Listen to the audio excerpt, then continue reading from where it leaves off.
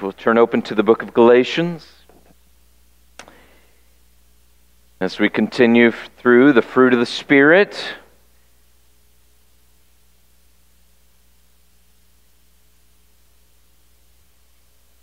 I think interestingly, could have paired together this morning's text and this text together. Many similarities. The ideas, I think, translate back and forward between what we talked about this morning and what we'll focus on tonight. This morning, we're just taking two of collective whole of the fruit of the Spirit. We're going to look at faithfulness and gentleness. But let's go back to Galatians 5 and verse 16 and read through 24 together. This is the holy, inerrant, sufficient Word of God. Let me pray before I read. Father, we pray that you would bless the reading and the preaching of this Word tonight. That you would implant it in our hearts. Would resonate, reading. That even as we think upon it a little more in-depthly tonight through the preaching, become clear to us where it is that we're to be encouraged, where it is that we are to be rebuked, where it is that we are to be thankful. Impress your truth upon us, we pray. In Christ's name. Amen. Galatians chapter 5, verse 16 and following. But I say, walk by the Spirit, and you will not gratify the desires of the flesh, for the desires of the flesh are against the Spirit, and the desires of the Spirit are against the flesh. For these are opposed to each other to keep you from doing the things you want to do. But if you are led by the Spirit, you are not under the law. Now the works of the flesh are evident: sexual immorality, impurity, sensuality, idolatry, sorcery, enmity, strife, jealousy, fits of anger, rivalries, dissensions, divisions, envy, drunkenness, orgies, things like these. I warn you, as I warned you before, that those who do such things will not inherit the kingdom of God. But the fruit of the Spirit: love, joy, peace, patience, kindness, goodness, faithfulness, gentleness, self-control. Against such things there is no law. And those who belong to Christ Jesus have crucified the flesh, passion, desires. We live by the Spirit. Let us also keep in step with the Spirit. Let us not become conceited, provoking one another, envying. The grass withers, the flower fades. The Word of God is forever. God. Amen.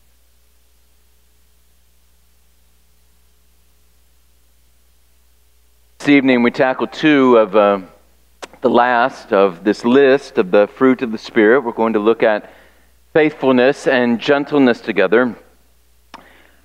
It seems pretty normative, at least by experience, it seems to me, that when someone comes to saving faith, initially coming to saving faith, when they're listening to sermons or when they're in their private devotions and they're reading the Word of God, there are different things that begin to resonate, that pop off the page. And there are certain texts that just seem to flood a Christian's early mind. And all of a sudden you realize, that I need to know. I think Ten Commandments usually is one of those.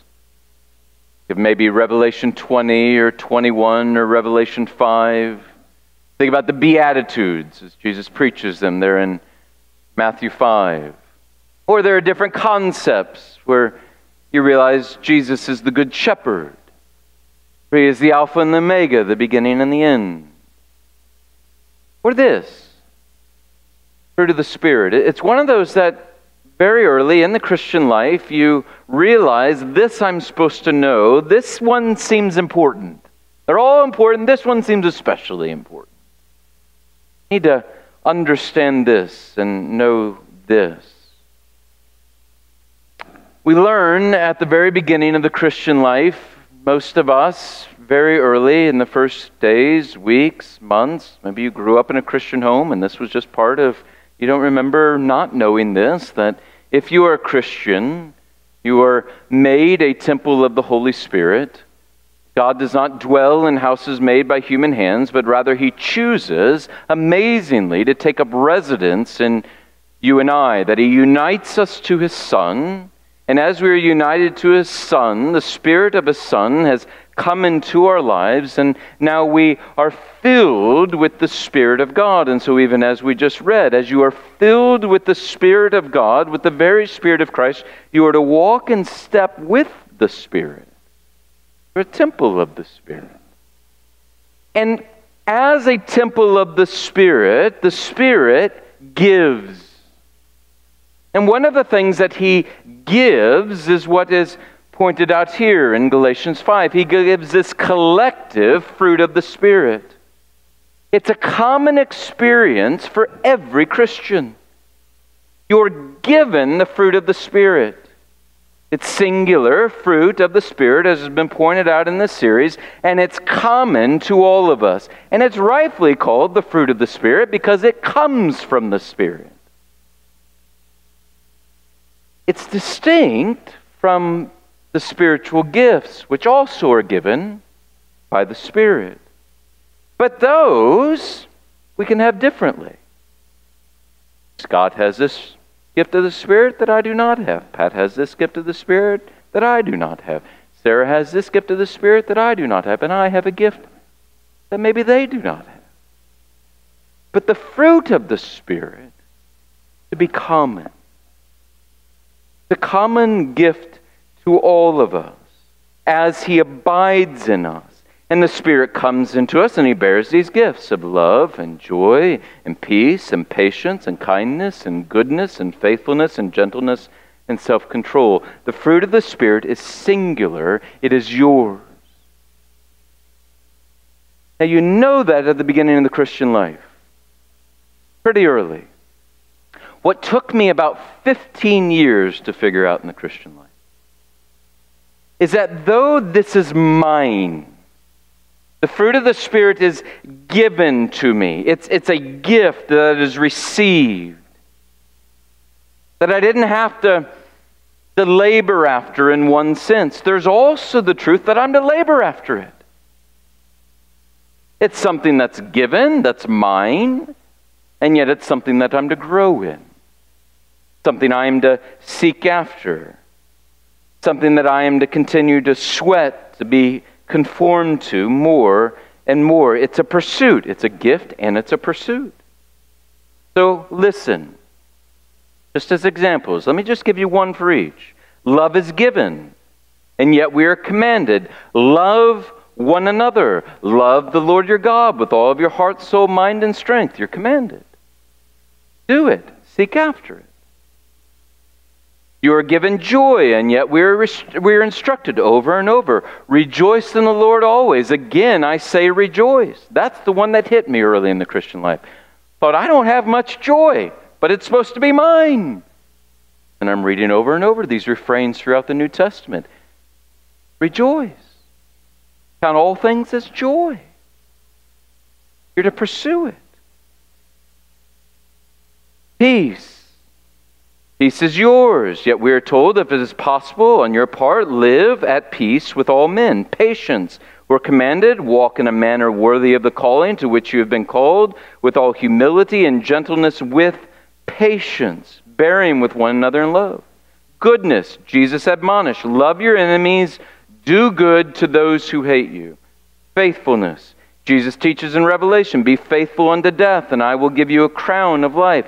Gentleness. He says, be gentle as doves and wise as servants. Self-control. Peter says, for this very reason, make every effort to add to your faith goodness, and to goodness knowledge, and to knowledge self-control. Gifts that are given, yet they are to be yearned for. A gift you have received, and yet you're to labor for. Both are true. They're pursuits. They mark a person in the Spirit, and yet they are to more and more mark a person in the Spirit, thus keeping in step with the Spirit. So we turn to faithfulness and gentleness. Faithfulness and gentleness, they're yours, yet they are to be labors of love for you. You want to manifest them more and more, and that takes effort. I want to look at them tonight. Faithfulness, let's define it first. We think about it together. Faithfulness is being under the controlling principle of desiring to do what is right and doing what is right. It's being under the controlling principle of desiring to do what is right and doing what is right. Best definition I can come up with, it's a desire that manifests itself in action. It has the idea of being trustworthy, of being loyal. Now why? Why do we want to do, as Christians filled with the Spirit, why should there not only say, this is a gift that's given to me? Why is it that this should be a desire? Why is this something that you should be chasing after? Not simply because it's right, though that is sufficient reason. It's not the highest reason or the highest motivation. The faithful man or woman desires to do what is right because in faith they want to honor the most faithful one. God. Faithful. He's a covenant-keeping God. He is loyal. In Romans 3:3, Paul speaks about the faithfulness of God. He uses the same word that's used here in a very related fashion to God. He is the faithful one. And you and I are united to Him. And as those who are united to Him and are to look like Him, created in His image, recreated in His image, and are walking now on the face of this earth, serving as salt and light in this world, you and I are to look faithful like Him. As Peter says of us as Christians, we are stewards, and then he says as stewards, quote, "It is required of stewards that they be found faithful." We have been entrusted, and we've been entrusted with much, and therefore, as those who have been entrusted, we want to be trustworthy with what has been given to us. Faithful stewards. I remember reading about one of my heroes in church history. Someone said of him this. He said, "No one could know him without perceiving that his own peace and happiness were bound up with the prosperity of Zion." He lived faithfully. To live for him meant to live for the kingdom, but even more than the kingdom, for him to live meant to live for the King of the King. Faithfully. Whether you eat or drink or whatever you do all to the glory of God. All for Him. Faithfulness is seen each moment, not just a certain day of the week, not just a certain part of the day or even a season of life, but all of life as lived coram Deo, before the face of God. Wanting to be faithful to Him as He is faithful to us.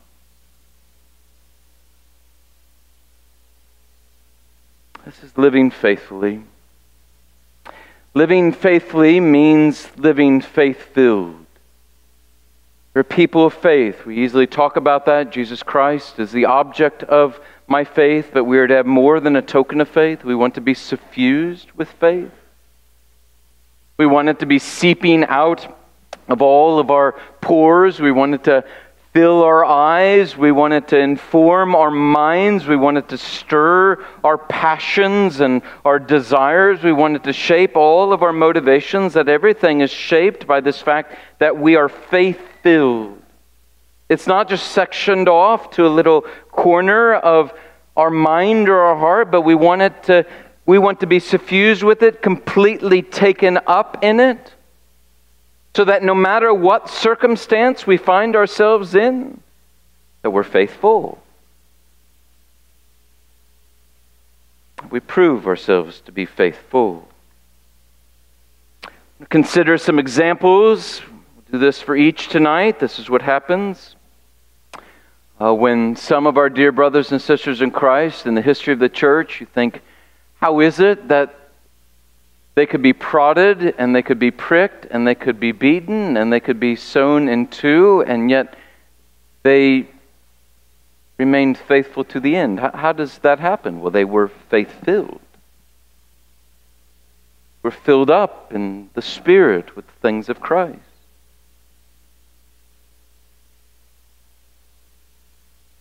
You may not be called to a martyr's death. You have been given in Christ all that you have been given, and we have received much, and whatever we received were used in loyal service to Him. And Jesus tells that parable of the talents, that's His aim. Then look, it doesn't matter whether you've been given 1 or you've been given 5 or you've given 10. You're to be faithful with what has been given to you. We're not to be faithful with what we don't have, but with what we do have. We too often excuse ourselves. If only I had a wife, or extra time, or if only the Lord would fill my bank account a little more. He who is faithful in a little will be faithful in much. We are not the determiners of our lot in life, but we are the determiners of how we use our lot in life. And we want to do that faithfully. And that actually takes effort. It takes effort where you and I are upon our knees and we're looking to Him in dependence and we're saying, oh, Lord Jesus, I need an increase in faith. And I need your strength and I need your grace. Because I was not faithful yesterday, and I was not faithful earlier today, and I was not faithful last night. It means that we are continually setting our eyes upon Him as much as we are able, that we are encouraging one another to do the same. You and I are to be faith-filled, faithful today. I often tell fellow pastors that I'm mentoring that are struggling to some degree. They are struggling with maybe the size of their congregation, or they have just had 3 families leave their congregation, and I say the same thing over and over. I've said it 24 times to different pastors. Say, look, if you're preaching to 3 people, you have enough to be responsible for before the throne of God. Whatever it is He's given you, whatever it is, it's enough to be responsible for before the throne of God. Whatever resources, whatever gifts, whatever friends, whatever family, whatever your lot is in life, it's enough to be responsible for before the throne of God. We want to be faithful in what He has given to us and to return it to Him as a thank offering. Worthy. Faithfulness does not wait for tomorrow. It doesn't wait for a sunny day. It doesn't wait for a dream to be realized. There are no circumstances in which you place a truly faithful person, then they will not to a greater or lesser degree glorify God. Remember the end of the parable of the talents. Jesus tells, like many of you, those are the words I want to hear more than anything else. Different words you want to hear in life. You want to hear, I do, or you want to hear that got that promotion, or you want to hear that having a child, or you want to hear that someone is safe. I'm worrying about them. These are the words that I want to hear beyond anything else. Well done, my good and faithful servant. Not perfect servant. You're not going to get there. Faithful as you're able to be faithful. And when you're not, you repent and you ask for forgiveness. And then you set out again to walk in step with the Spirit. It's a walk. I love how Eugene Peterson used to say it. He said, it's long obedience in the same direction. Listen, there are going to be times you're out of step with the Spirit and you're not faithful. That happens to the very best of Christians. The very best Christian in this room gets out of step with the Spirit. You find yourself out of step, then you drop to your knees, you ask for forgiveness, you confess, and you ask for help, and you seek to be in step again. He is an incredibly gracious God, incredibly kind. He is long-suffering. He's not looking to catch you out of step. He knows when you're out of step. He says, my grace is sufficient for you when you're out of step. Now, try and get in step again. Of course, the great model is Jesus. He's faithful to the very end. He was the greatest man of faith that has ever walked and ever will walk the face of this earth. And do you know what he did? He depended upon the Spirit. The same Spirit that he gives to you and I. But we even have it better. He intercedes for us at the right hand of the Father, that you and I would stay in step. And that you and I would be faithful in what he has called us to. Despite everything that he faced, not the temptation of Satan, not the rejection of men, not the abandonment of disciples, not the beatings of soldiers, not a cross could turn him from remaining faithful to God. And we want to be like him. That's all sanctification is. I've said it to you over and over. I'm going to keep saying it to you over and over. It's just becoming more and more like the one we love. He is the faithful man of God, and we just want to look more like this one we love. We want. Should want. We're faithful. Second, gentleness. Gentleness. I love, a non-Christian, Aristotle defined gentleness. Of course, was a Greek, using the same Greek word, and he said gentleness is this. He said it's a mean between excessive proneness to anger and incapacity for anger. I like that. A mean between excessive proneness to anger and incapacity for anger. Gentleness, I think, unfortunately, has been pigeonholed by some as a feminine virtue in our day. It is not a feminine virtue, it's a Christian virtue. I'm not sure when, but it seems in recent years that gentleness has begun to be frowned upon among men and sometimes even among women in our culture, and being a gentleman is still a good and it is still a right thing. And frankly, I long for the day when it's celebrated again. When you and I are seeking to be gentle men and gentle women, that should be part of our pursuit as a Christian. It's not easy to be marked by gentleness. It takes incredible strength to be gentle. Some of the strongest people that I know are the gentlest people I know. Again, it takes strength to be gentle. One does not need to use invective or insult or loudness or bullying or demeaning or threat or harshness to convey or to convince. They don't need that. And that requires strength. Gentleness is closely related to self-control that follows. A gentle person is a person in control of themselves. They are not, as he goes on to say here, ruled by their passion. Passion does not control them. By the Spirit, they are in control of themselves. And that's why Aristotle's definition is so helpful. Gentleness is a mean between excessive proneness to anger and incapacity for anger. It doesn't matter if you don't have a capacity for anger. If you'll never get angry, if there's nothing in you ever to be stirred in anger, then there really isn't a gentleness. You're not in control of anything.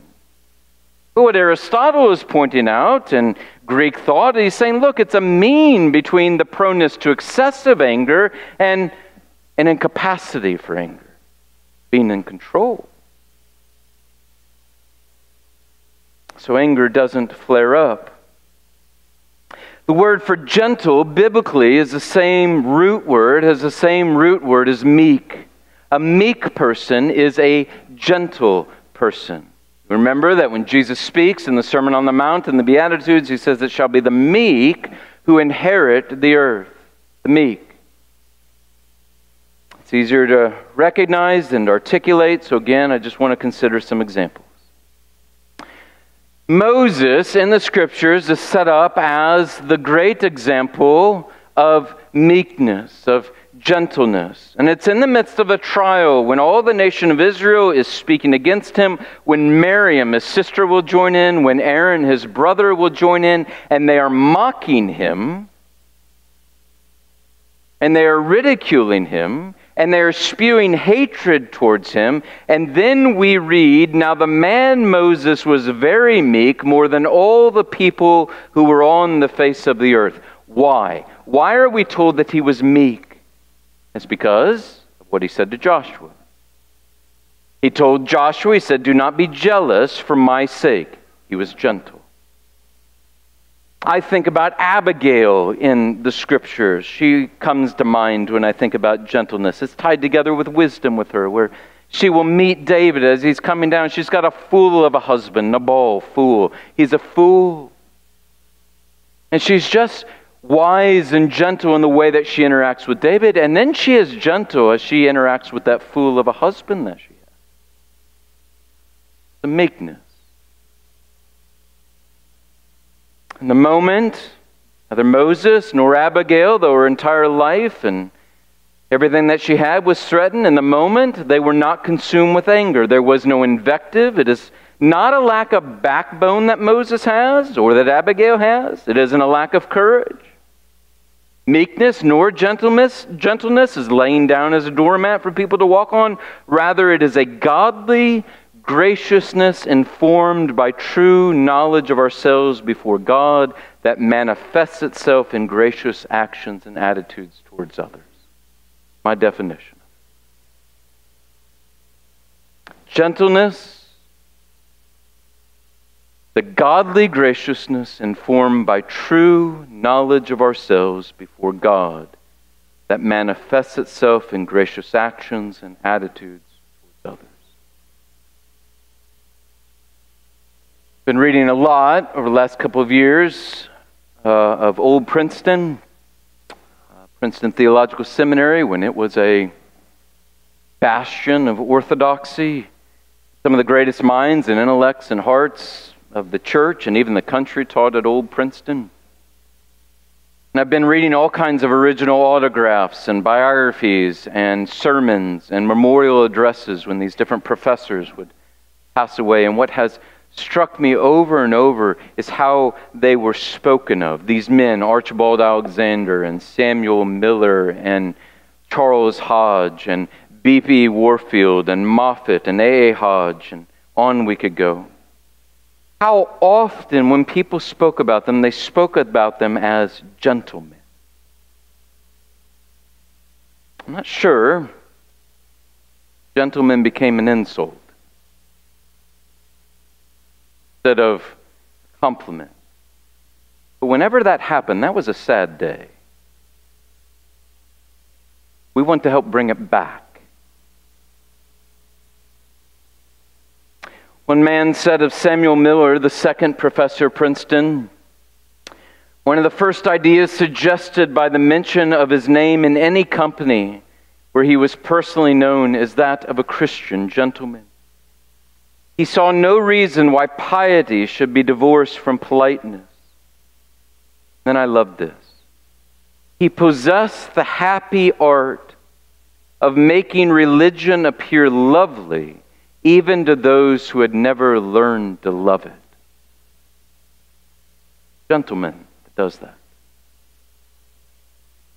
In one memorial about the very first professor at Princeton, Archibald Alexander, the preacher said at the memorial, "He was not a man whom circumstances made. He made the circumstances."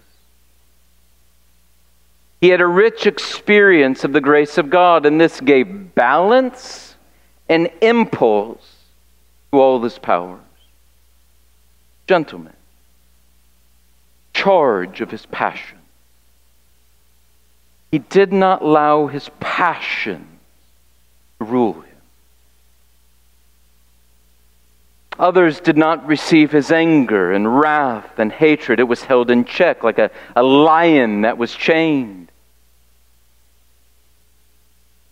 It does not mean these men refused to fight or, as we talked about this morning, contend for the truth. They were some of the staunchest defenders of orthodoxy in their day, truly great preservers and great purveyors of truth, but they always did so with gentleness. One biographer of Samuel Miller said this. He said, "Dr. Miller's natural gentleness of spirit and love of peace disinclined him to controversy. But his clear and comprehensive mind, his freedom from prejudice and love of the truth eminently qualified him for it. So he engaged in it." He was a man that didn't shy from entering controversies when they needed to be entered into. But he did so as a gentleman. Even when engaged in rigorous theological controversy, he brought what one memorialist said at his funeral, a gentlemanly bearing. So much so that this man that was memorializing him at his funeral remembered one avid opponent of Miller's in a theological dispute said of him on the floor as he was disputing him, he said he could not but regard him with the highest respect. He disagreed with him about everything, and yet he said, "I respect you," because he was a gentleman. Especially address the men in this room, because there are different voices in our evangelical world that are saying differently right now. It is manly to be gentle. Say that again. It is manly to be gentle.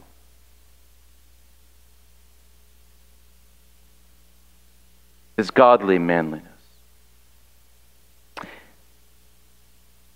Jason, I don't know if I believe you. All right, well, let's think about this together. We think about the fruit of the Spirit, as we said. They are most exampled, not just in Moses, not in Abigail, but in Jesus. Jesus is the man perfectly walking in step with the Spirit. It's exemplified to him in him. And what did he say? Know it. Come to me, all you who are weary and heavy laden, and I will give you rest. Take my yoke upon you and learn from me. For I am gentle, lowly in heart. Learn from me. Learn what? Gentle, lowly in heart. He's the best of men. Gentle. Christian life is becoming more like the one we love. And part of the reason we love him so much, gentleness. Does that mean he isn't strong? No. Does that mean he isn't courageous? No. Does that mean he doesn't speak truth? No. Gentle. A few quick applications. Faithfulness. Stop looking for more. Be faithful with what you have. Whatever is on your plate, whatever circumstances you find yourself, you are to use what you have, where you have, for the glory of God. Whatever stage of life, whatever your resources, whatever your gifts, whatever your spouse, whatever your kids, whatever your friends, whatever your job, you seek to be faithful in it. Say, but I sure would like to serve the Lord with this, or I sure would like to serve the Lord in this realm. Be faithful in what He has given you. Enough. Faithful in little, be faithful in much. Think often. Meditate upon God's faithfulness. We depend upon it. We absolutely depend upon it, that He is a covenant-keeping God. That He is faithful to His promises, that He is faithful to who He is, that He is going to be faithful in His forgiveness, that He's going to be faithful in His love. So you keep reminding yourself of this over and over and over. He is the faithful God, steadfast love, covenant faithfulness. And I want to be like Him. Gentleness. Think about each person you encounter being in the image of God. That helps. But that's often a little too abstract for you and I. So this is what I want you to do. Think about each person that you meet and treat them as you want your husband, wife, kids, mom, father treated. Not how you treat them.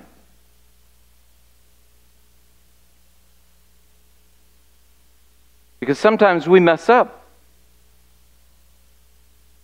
But how you want others to treat them. See, we get pretty exercised, don't we, when those that we most love are treated harshly, meanly, savagely by others, unkindly. If every person you interact with, you're thinking, I'm going to treat them as I want my wife, my child, my mom, my father to be treated, that'll change how you treat people.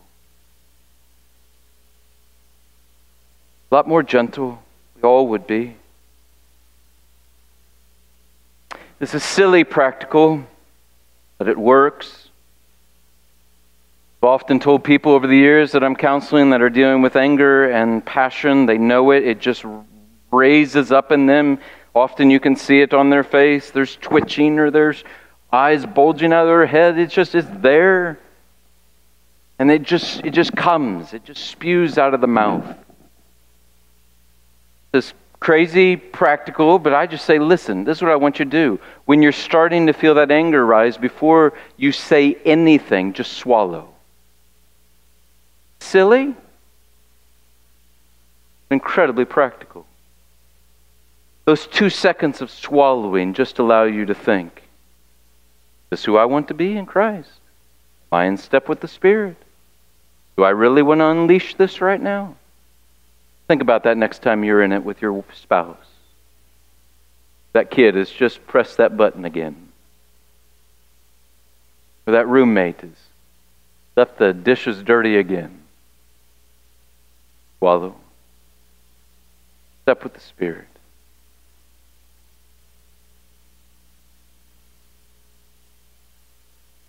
Lord and our God is, again, He repeats it over and over about Himself, and that's what we love. He is slow to anger and abounding in steadfast love. Be like Him.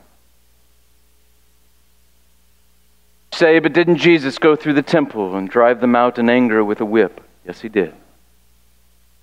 You're not Jesus. His passions never ruled Him. Now, there's a place for righteous anger. You and I are to have righteous anger. And there is time that we are to be angry and do not sin, as the apostle said. But frankly, if you and I look back over our lives, most of the time we're angry, 99% of the time we're angry. This isn't righteous anger. Because we didn't get what we desired, or we were insulted, or we felt cheated, or we felt slighted, or we didn't like how that turned out. It infringed too much upon our space, what we are comfortable with, what we like. That's why it came, and that's passion.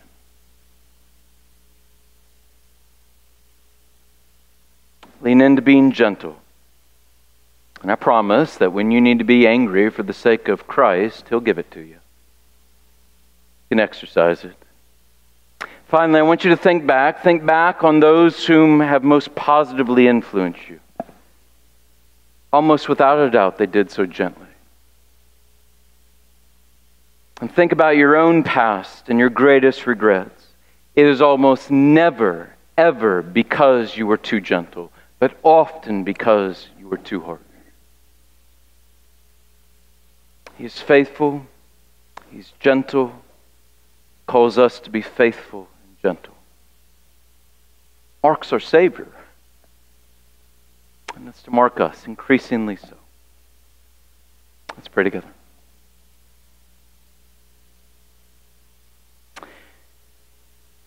Lord and our God, we are thankful. You are a God who is slow to anger and steadfast in love. You are a God who is faithful to those covenant promises, steadfast in love. You are a God who is gentle. You are slow to anger. We're thankful that though we are often out of step with the Spirit, you are so very gentle with us. That though we are often not faithful, that you are so faithful to us. We pray that in Christ, filled with the Spirit, that we would just come to look more and more like the Savior that we love. Your praise and to your glory. One day we shall see Him as He is, and we shall be made like Him. And we long for that day. Come quickly, Lord Jesus. Come quickly.